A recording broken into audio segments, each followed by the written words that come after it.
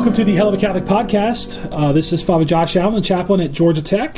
I'm TJ Capaldi, seminarian for the Archdiocese of Atlanta and pastoral lackey emeritus.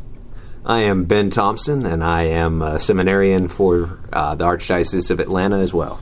So, we've said before, we don't, you've heard me say this many times, we tend to record podcasts in like spurts. So we'll record 2, 3, 4 sometimes at one time, and then they get released whenever Kyle decides to come into work and do something for the no money that he's being paid. So I don't know if this one is going to be released before or after the one we just recorded, but Ben Thompson, seminarian for Atlanta, and we just recorded what I thought was a really interesting podcast on some comments that Cardinal Sarah made. And we started having a conversation, and Ben started talking about some very interesting things. And he made a claim that I found very intriguing.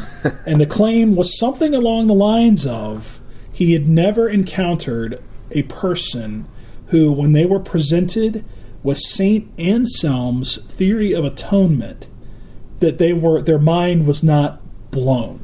If they hadn't heard it before. Yes. If they had not heard it before. If they had not heard the basic ideas there's before. no layperson that's heard St. Anselm's theory of atonement. Well, yeah, that's generally true. I mean, I would say there's probably maybe 5% of priests that have heard it. That would be or if unfortunate. they heard it, they were sleeping that day in soteriology. It's basically dominated the theory of atonement since it's dominated the theory of atonement, but the theory of atonement itself is not really the dominant theory. Oh, I'm going to stop you guys right there because this is already really, esoteric. So you're going to have to bring it down to earth at some point. Right. So I asked atonement. What is atonement? Well, hold on. Before we get to that, right? Because you made some other claims about this. So we got to make sure we get out before we even talk about all on my shoulders for this one. It seems like right. So first of all, I asked TJ, because I said, hey, we can do a podcast on this, but you got to talk about it.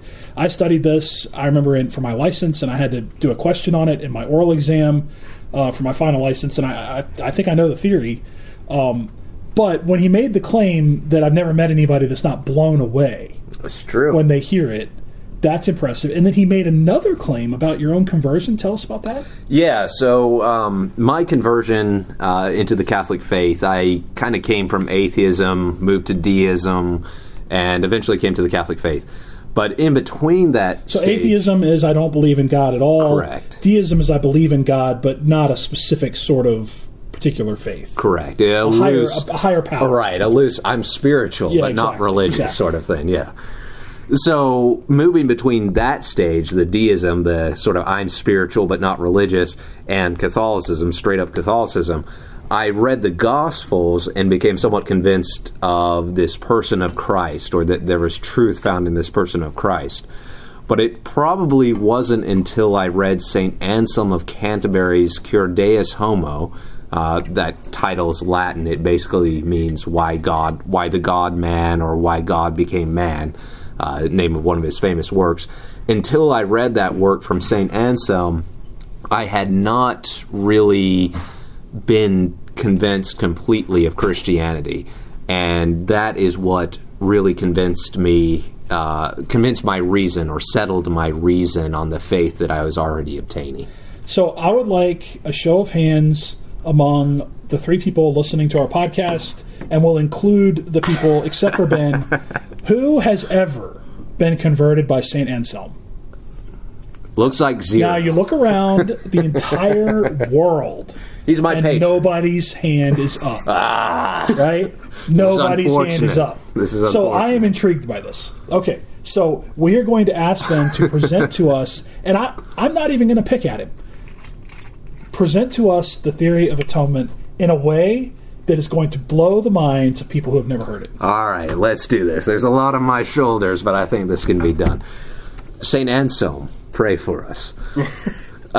So basically, let's basically discuss an idea of why Christ is needed, is what Anselm intended to teach us through the use of reason in his arguments made in Cur Deus Homo, why God became man. So, okay, before you, I'm only going to ask you to help flesh out stuff. So when you say why Christ was needed, what do you mean by that? Why Christ was needed for mankind's salvation and God to be just. Okay, so the question is, how can God's justice meet with God's mercy without a logical contradiction? How can mercy be also just, basically, is what Anselm was asking the question of. And so the idea is, given that you think God is merciful to men, but God is also just, St. Anselm says Christ is needed. He is logically needed. And if you don't in order for mercy and justice to coexist in God. Without a contradiction. Without a contradiction. So if justice... Tell me, how would the contradiction work? So the contradiction would be something like this. So justice means basically giving somebody what they are due. Mercy means letting somebody off despite being due some punishment. So, for instance, this would be a basic example, like in... I'm not sure I would agree with your definition of mercy, but... Okay. How about giving somebody something that they're not due? Giving somebody, yeah, that would be... So now we've got similar language. But at the same time... That would include positive charity, too.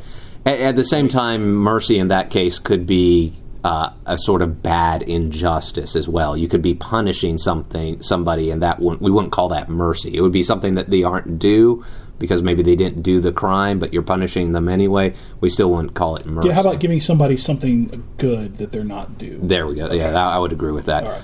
So how can those two things be reconcilable?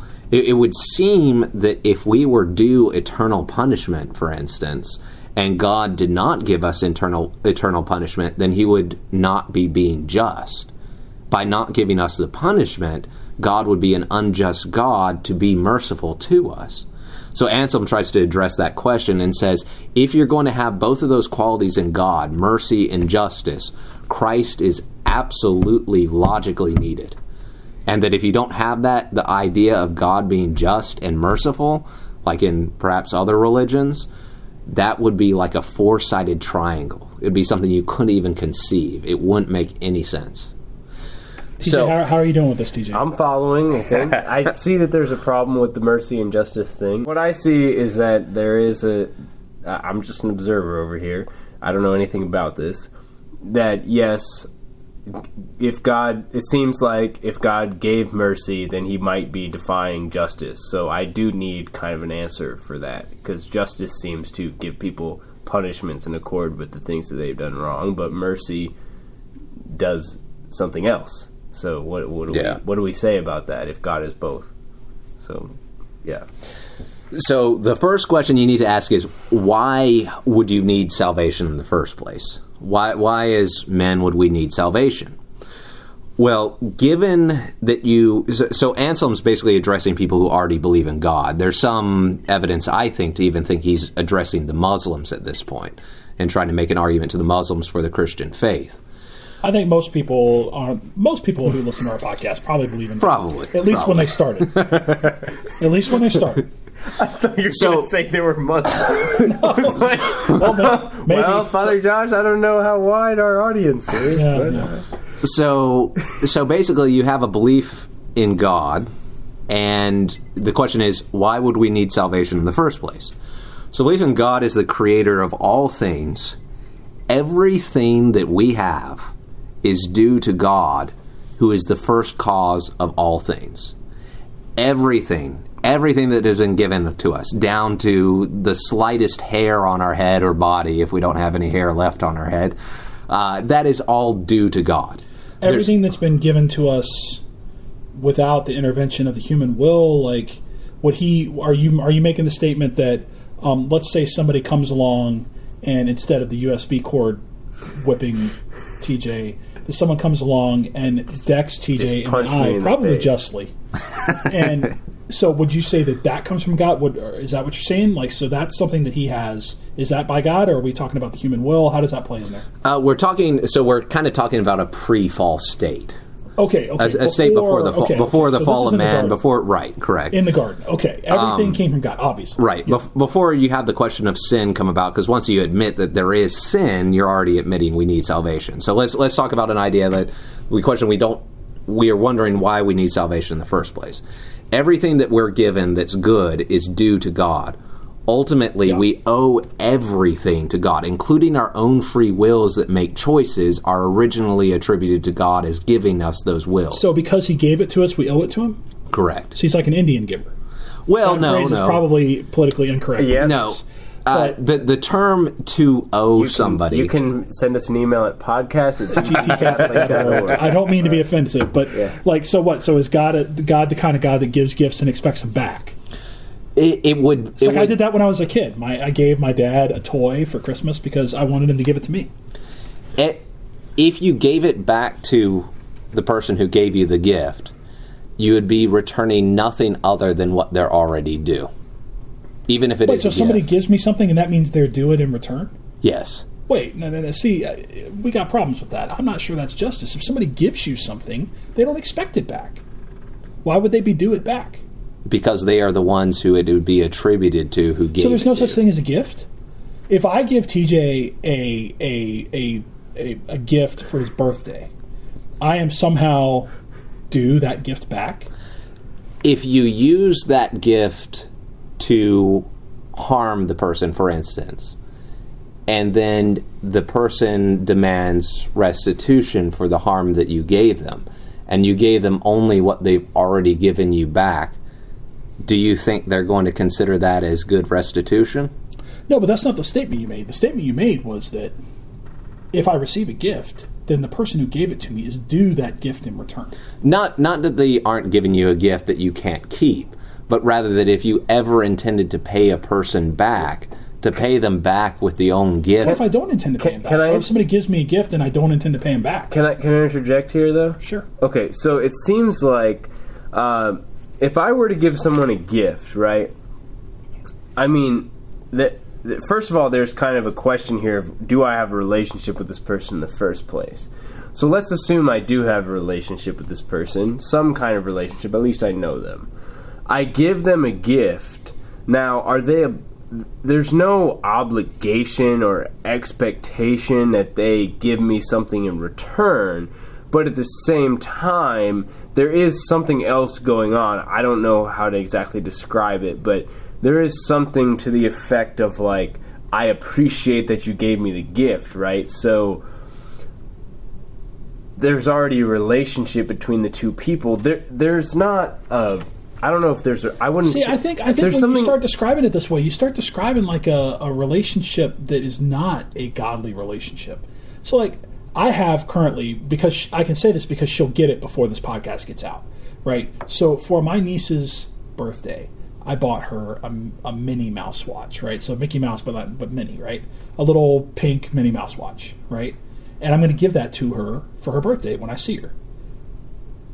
She doesn't owe me anything. She doesn't even owe me thanks as a result of that. No. If she gives that to me, she's now giving me a gift that I'm not due. No. So the question of being due something isn't something that the person has to pay back for. If it was intended as a gift, then it's intended to be kept as a gift, correct? Right.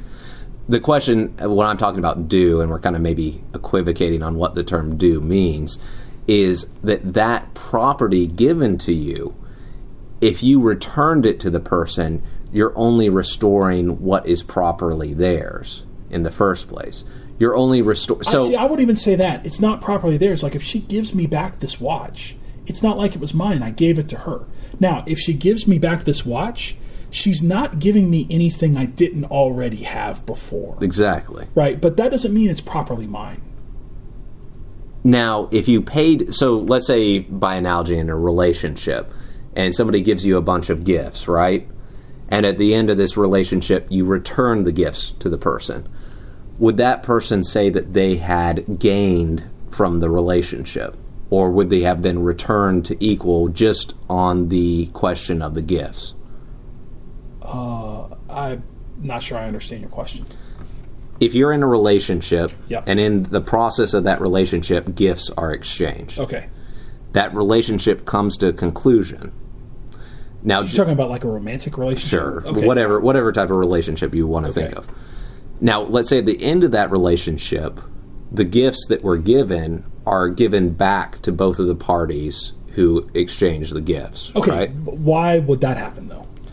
Sometimes in an amiable end of a romantic relationship, that sometimes happens. Okay, so it's just a hypothetical. But I mean, I don't think that's required. I think even if it's not. It's not required. Like, even that's somebody not the who's point. getting, has gotten engaged, right? So maybe, so let's say something happens and they break off the engagement, and so maybe the woman gives back that ring, the engagement ring.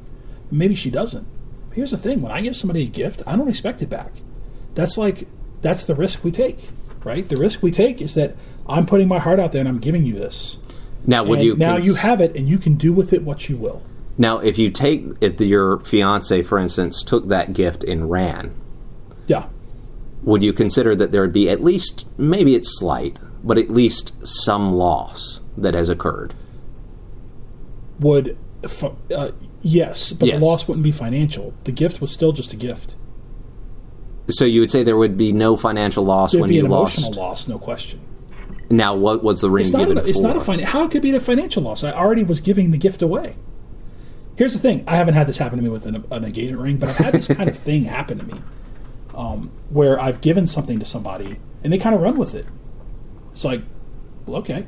But the thing is, I gave that to them. Like, that was theirs. I gave it to them to do with it what they will.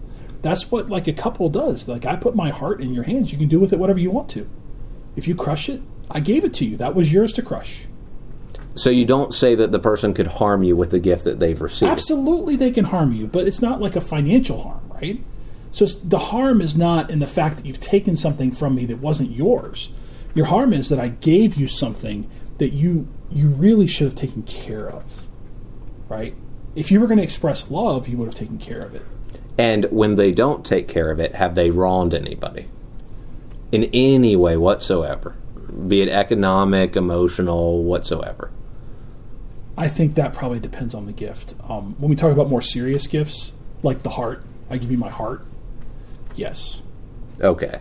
In the case of a financial gift, like, listen, I give somebody a ring, $20 run off, right? Be straight up. The problem is the betrayal that people feel is in the heart. The money thing, I mean, that's fine. That might be a hardship, but the money thing is just money. But the hardship's in the heart. The hardship, nonetheless, be it ever so slight, be it financial or so forth, when a person gives a gift and the person misuses the gift that they have been given, then even if it is slight, they have wronged the person who has given them the gift. I don't want to go way off track here, but this seems like it might be connected also to John Paul's idea of love. No. Leave him out of it. All right. It gets too complicated. Okay. Talking about Ansel. We have barely jumped off the first premise. I know, but it really depends on the gift.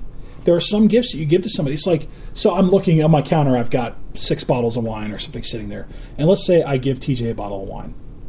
And he looks at me and he says, "Thank you for this gift." He opens the bottle and pours it down the sink. Right? It'd be very un-TJ. But I would not do that. But let's say he did that, right? The wrong is not in the abuse of the gift. He was intentionally insulting me, right? I mean, the bottle of wine, like, that's fine, whatever it costs, $15 or something like that. Okay. But could he have done the insult without the action of how he dealt with the gift? The intention was... I think so, yeah. The intention was expressed with the manner in which he handled the gift. Yeah, but the gift was his. Like, that's now his property. He can do with it what he wants to. Like, maybe you could argue that he's being wasteful, and so therefore he's committing a sin. But let's say that, he now takes that bottle of wine and gives it to somebody else as a gift instead of enjoying it himself, right? Now he's not being wasteful, but he's kind of... The whole purpose was I was giving him a gift, and so I wanted him to use it. But that doesn't really matter. That's the whole idea of a gift. Once it's given, it's out of my control.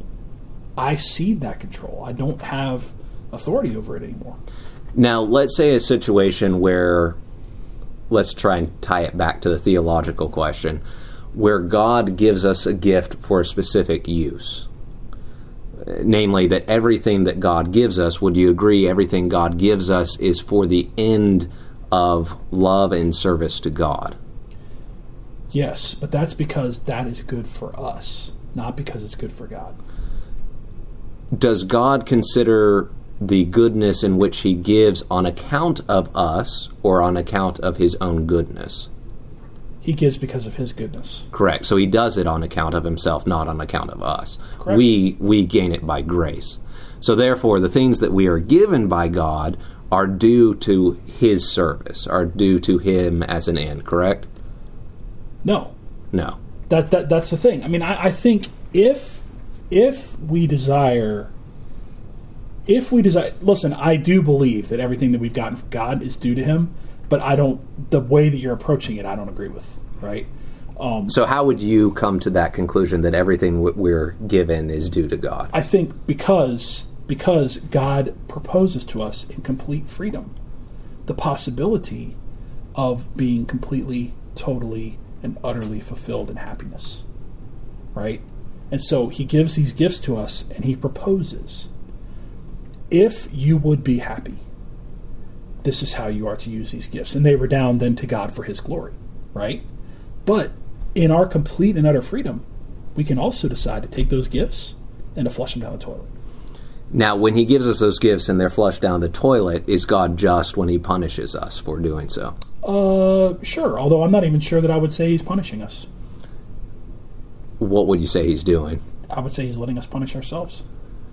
Now, is he in control of the natural laws that govern this punishment? Created them himself. So, in a sense, he is causing us to be punished. In a sense, but in the same sense that you can say, me allowing someone to make a mistake is the same as me causing someone to make a mistake.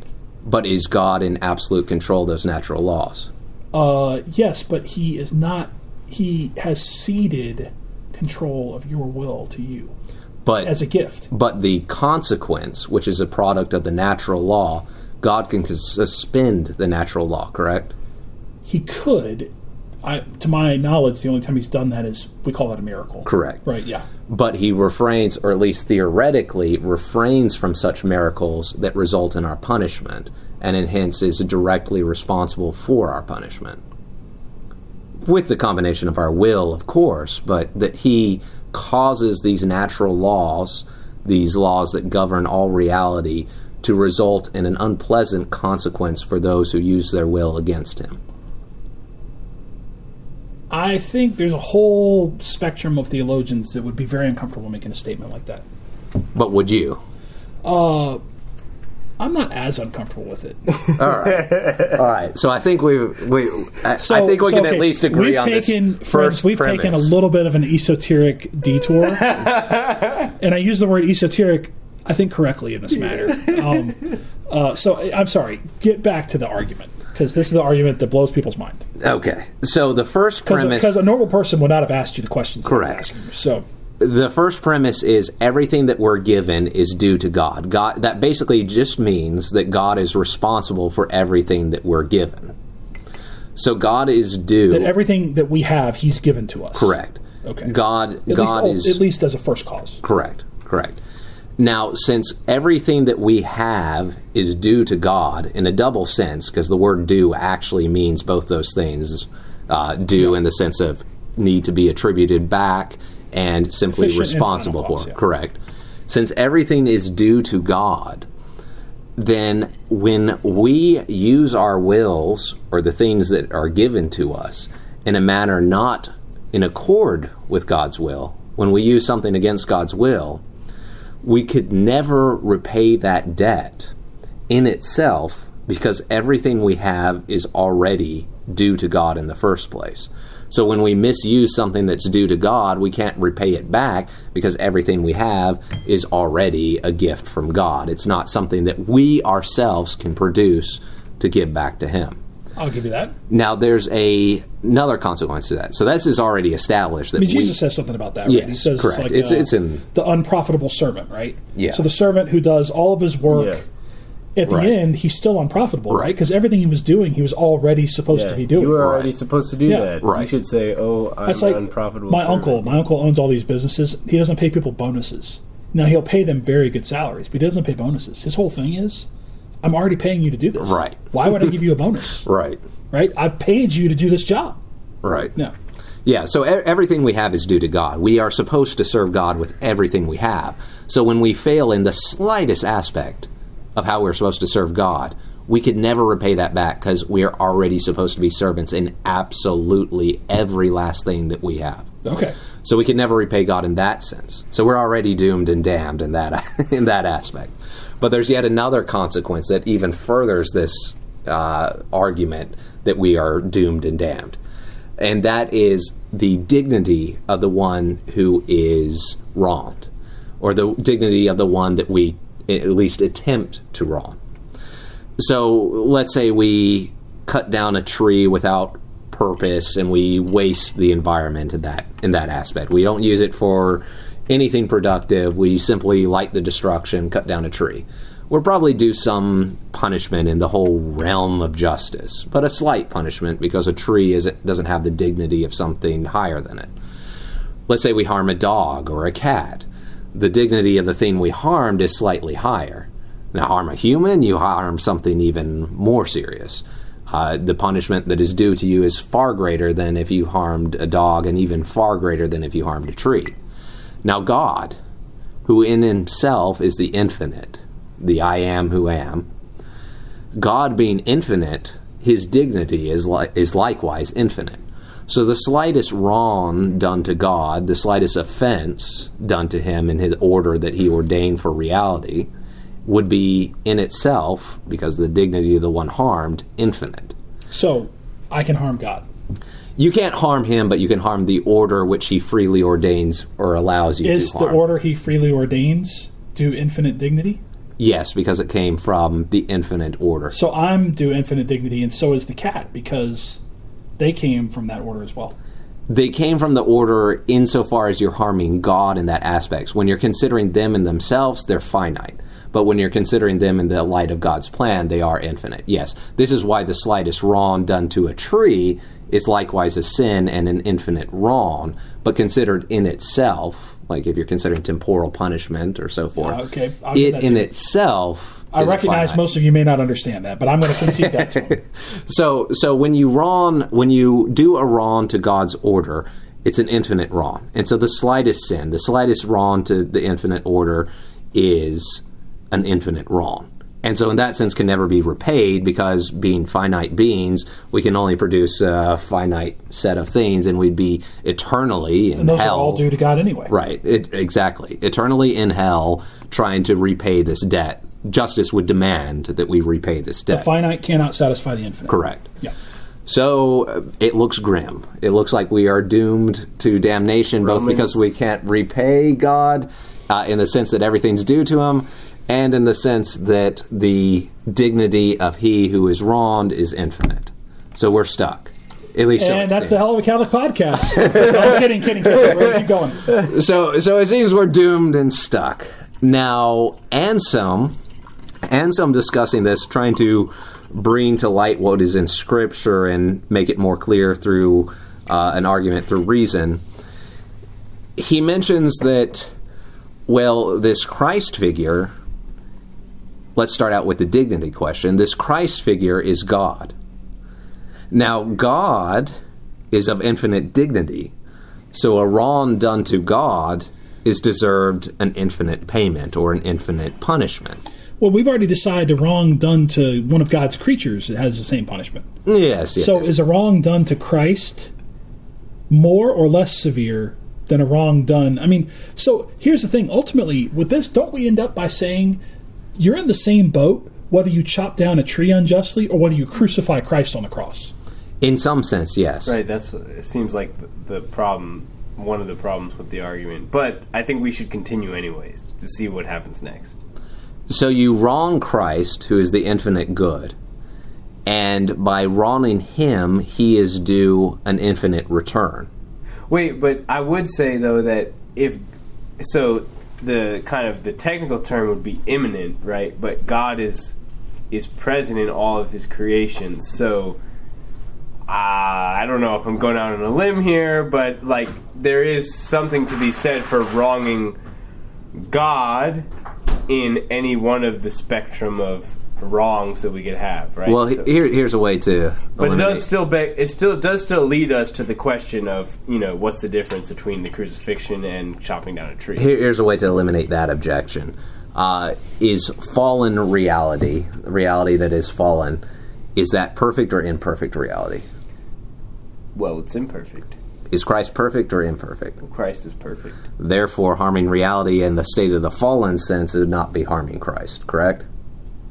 Let me ask you this, just as an aside. You don't have to chew on this right now, but if Christ was perfect before the scourging, was he perfect after the scourging?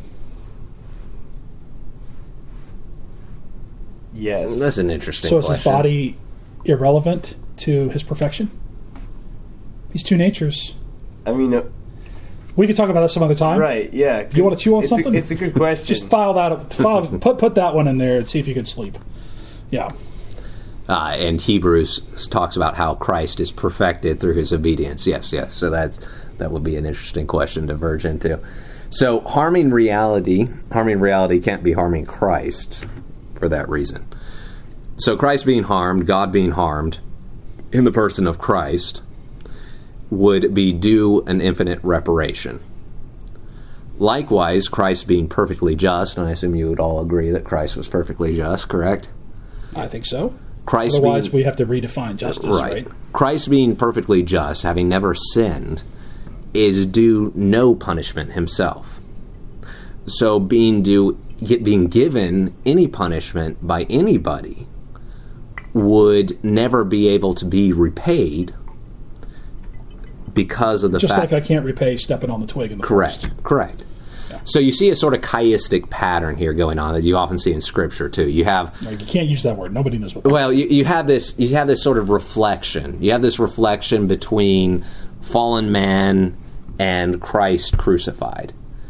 You have the infinite wrong done to God by us, and you have Christ receiving the infinite wrong because of his dignity. You have the wrong that can never be repaid to God by us, and you have Christ receiving the wrong that can never be repaid to him. So Anselm basically says, in this sense, Christ then is able to cancel out the debt because two infinites cancel out each other. Why did he have to suffer? In what way do you mean? Well, why did he have to suffer, though? Because, if I already owed God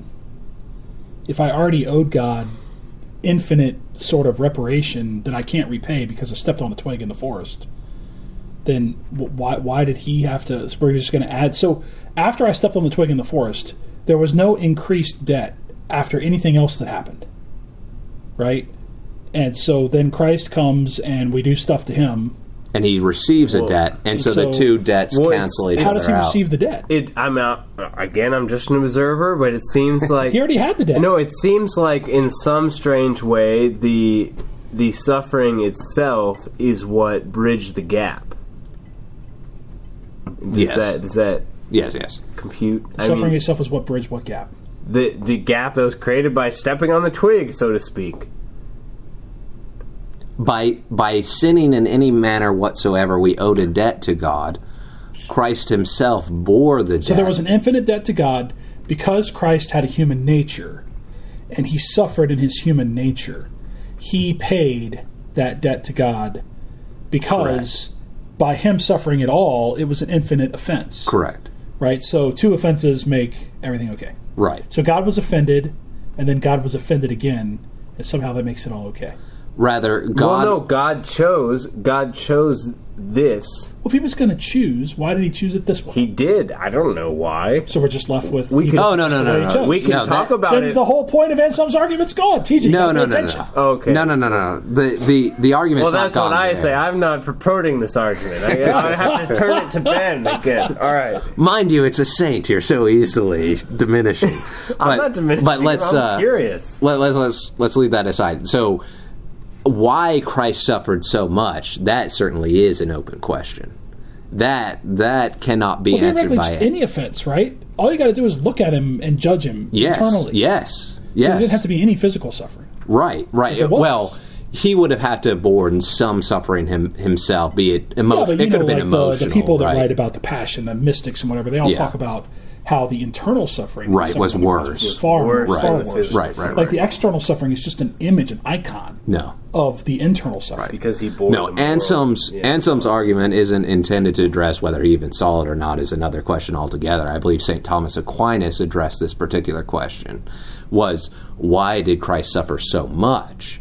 The question is not whether Christ suffered so much that Anselm's argument intends to address, but rather how reparation could have been made for our wrongdoing and yet at the same time cancel out the debt. So, yes, I agree. Anselm's argument doesn't address how a slightest scratch to Christ's arm, for instance, or the slightest emotional tribulation that he suffered at the wrongdoing of others could have been problematic. Okay, so then keep going with your argument.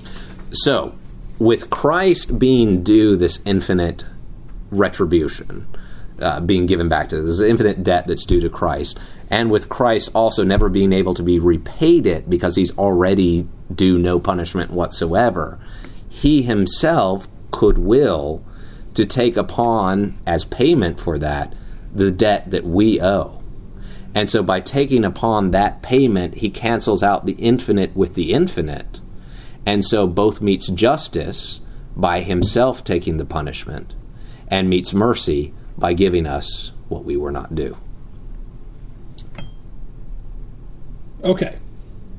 So I thought I understood the argument, and I do. It's the same that I remember. Talk to me about people that their minds are blown by this. Talk to me about that. Now, I screwed it all up because I stopped you all along the way asking you questions. So normally you don't get these objections because most people don't even know what the argument is in the first place. So what you're saying is that justice and mercy come together in Christ? Yes. In the cross. The crossroads, so to speak, of both justice and mercy. What if I were to say to you, I say this all the time, God's justice and God's mercy is the same thing. It always was. It always will be. Yeah, I could see that. I mean, it's not like he doesn't have parts, right? It's not like he's got a bucket of justice and a bucket of mercy. And somebody comes before him and he's like, today we're going to go with the bucket of mercy. And tomorrow we're going to go with the bucket of justice, right? Right. He doesn't have buckets. It's God's justice is his mercy. What if the whole thing just comes down to linguistics? I don't think it can come down to linguistics. And that is a whole... Well, there's no distinction in God. There's no difference in God. Correct. So if the difference exists, it exists in us. Well, I don't think What is it? God's grace meeting the state of grace versus God's grace meeting the state of sin? There's clearly a difference between justice and mercy in the question of how it could exist in God. So, for instance, God, given that we gave these earlier definitions of what justice and mercy is, God could be... Which, in fairness, I did not agree with. Right? Well, we changed the definition to something. And then we changed the whole notion of a gift. Right, we didn't change it, but I don't agree with the notion of the gift. Yeah, but back to the mercy definition that we did eventually agree on with your qualifications. Okay. With those definitions, God can be just to himself, but he can't be merciful to himself. So mercy can exist truly in the nature of God. Why does God have to be just to himself or merciful to himself? No. God doesn't do things to himself. He's just God. It can't be part of his nature if it's not co-temporal with him, or it's not co-eternal. Right. So whatever it is, God's justice and mercy, co-temporal with him, it's just God. There's no parts. Right. So if it can't... God's justice means I'm taking a part of God and calling it his justice. God's mercy means I'm taking a part of God and calling it his mercy. There's no parts in God. If justice could exist co-eternally with God, but mercy could not exist co-eternally with God, it's an indication that mercy is not part of God's being, but rather a effect that God has upon us that comes from his nature, but is not part of his nature. So since justice can exist with God, God can give each person his due within the Trinity, but God cannot remit something in the Trinity that is not due to the person, because of the fact that the Trinity is perfectly just. Mercy is something that can only exist with the existence of the imperfect beings. When God is just to his people, right? When we talk about what is due to the people, the only thing that God owes to anyone is what God has decided that he owes. Nothing else. He makes all those rules, right? Yes. So if God says that this is what you get, that's just, period. It's also merciful because you don't deserve it, right? Like, it's the same thing every time.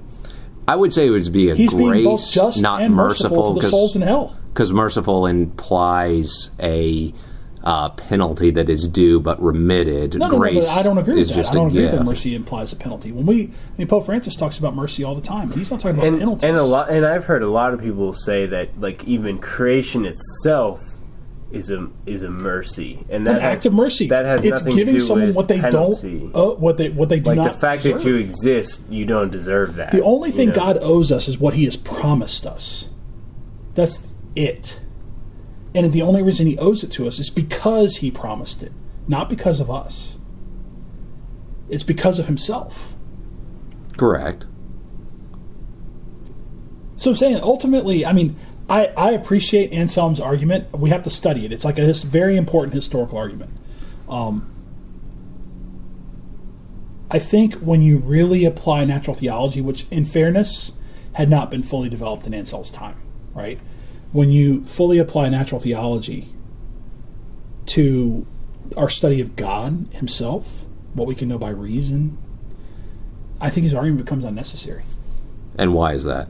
Because his whole argument is why God can be merciful and just at the same time. But I think it collapses on itself when you just say God's mercy is God's justice. It's the same thing. We make the distinction. So would you say, for instance, to a Muslim that it's perfectly rational to say God would wave His hand, or figuratively speaking, and simply forgive us our debts, that God was being both just and merciful?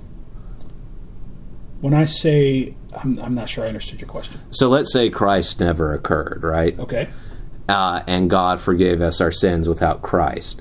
Would you say that that is logically, I'm not talking about natural theology and principles of faith that we might take on faith, but just with reason alone, would you say it is rational for God to forgive our debts without something like a sacrificial lamb? I think, yes, I do think it's logical. Okay. I do not. I think He could have chosen to do it any way He wanted to. Right? Because the only thing that God's due, the only thing that God owes us is what He decides to give us. And I suppose perhaps our disagreement arises from what we mean by mercy and justice. Because under my understanding of what mercy is, it's being giving somebody something that they are not due, and where they are instead due a punishment. But like a corporal work of mercy, right? We talk about a corporal work of mercy, right? I'm going to feed the hungry. Is the person who's hungry due starvation? In a sense, yes. Now, that's not his fault. It doesn't sound politically correct, I'm sure, but all of us, because of our fallen state, all of us are not due any life. All of us are due death and destruction. Yeah, that comes from God, though. But in terms of the distribution of the earth's goods... So right. So distributing those goods to other people... I mean, if God wants to bring a famine on the land, that's His business. He can do that. Right. And He has in the past. Right. And God's hand is seen in nature.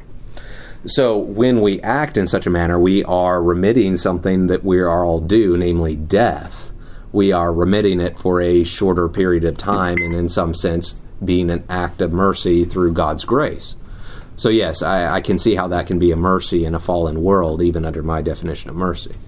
So going back to the idea, I think our disagreement arises here, and why I think this is an extremely powerful apologetic against the Muslims, in the idea that we have a differing definition on what justice and mercy is.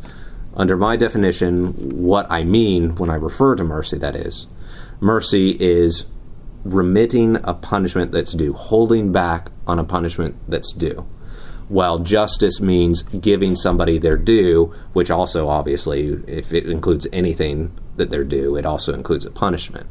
So there is clearly, in my mind at least, under those definitions, a clear contradiction for God to refrain from punishing somebody without giving a punishment its due. So on that definition, I think Anselm's argument is necessary to rationally justify justice and mercy. But I can understand if you're talking about something different than I am on those terms, how you could disagree with Anselm's argument. To be fair, just as an observer prima facie, just like looking at this argument from the outside, it seems like a linguistic problem. I'm not getting into the details, but just the way you're talking about it seems like just the fact... Possibly. Seems like the reason why you're disagreeing is because you're talking about it in different ways. And so this lesson, definitions of terms. I do not agree with you, TJ. Okay. Well, that's just like I said. I'm not trying to be an expert on it. No, that's okay. It's okay. But I'm just trying to say what might people hear when they're listening to it. When I'm listening to it, that's what it seems like. Well, we will. This podcast has now reached its end. We haven't kind of finished discussing this. But I hope that you found it interesting. If you didn't and you turned it off, then you're not listening to this anyway. The question of...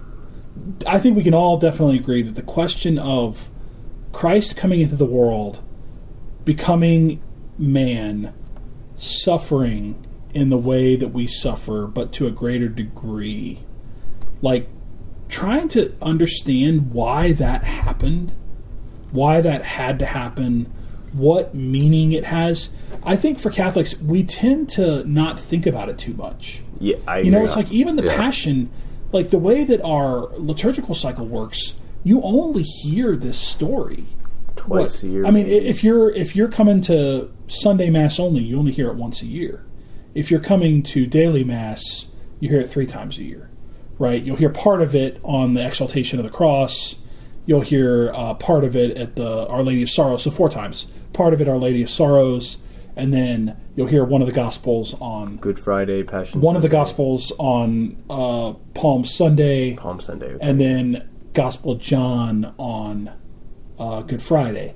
But most people only hear the whole Gospel 1 time a year. It's like half of the Gospels is the story of the Passion and the Resurrection.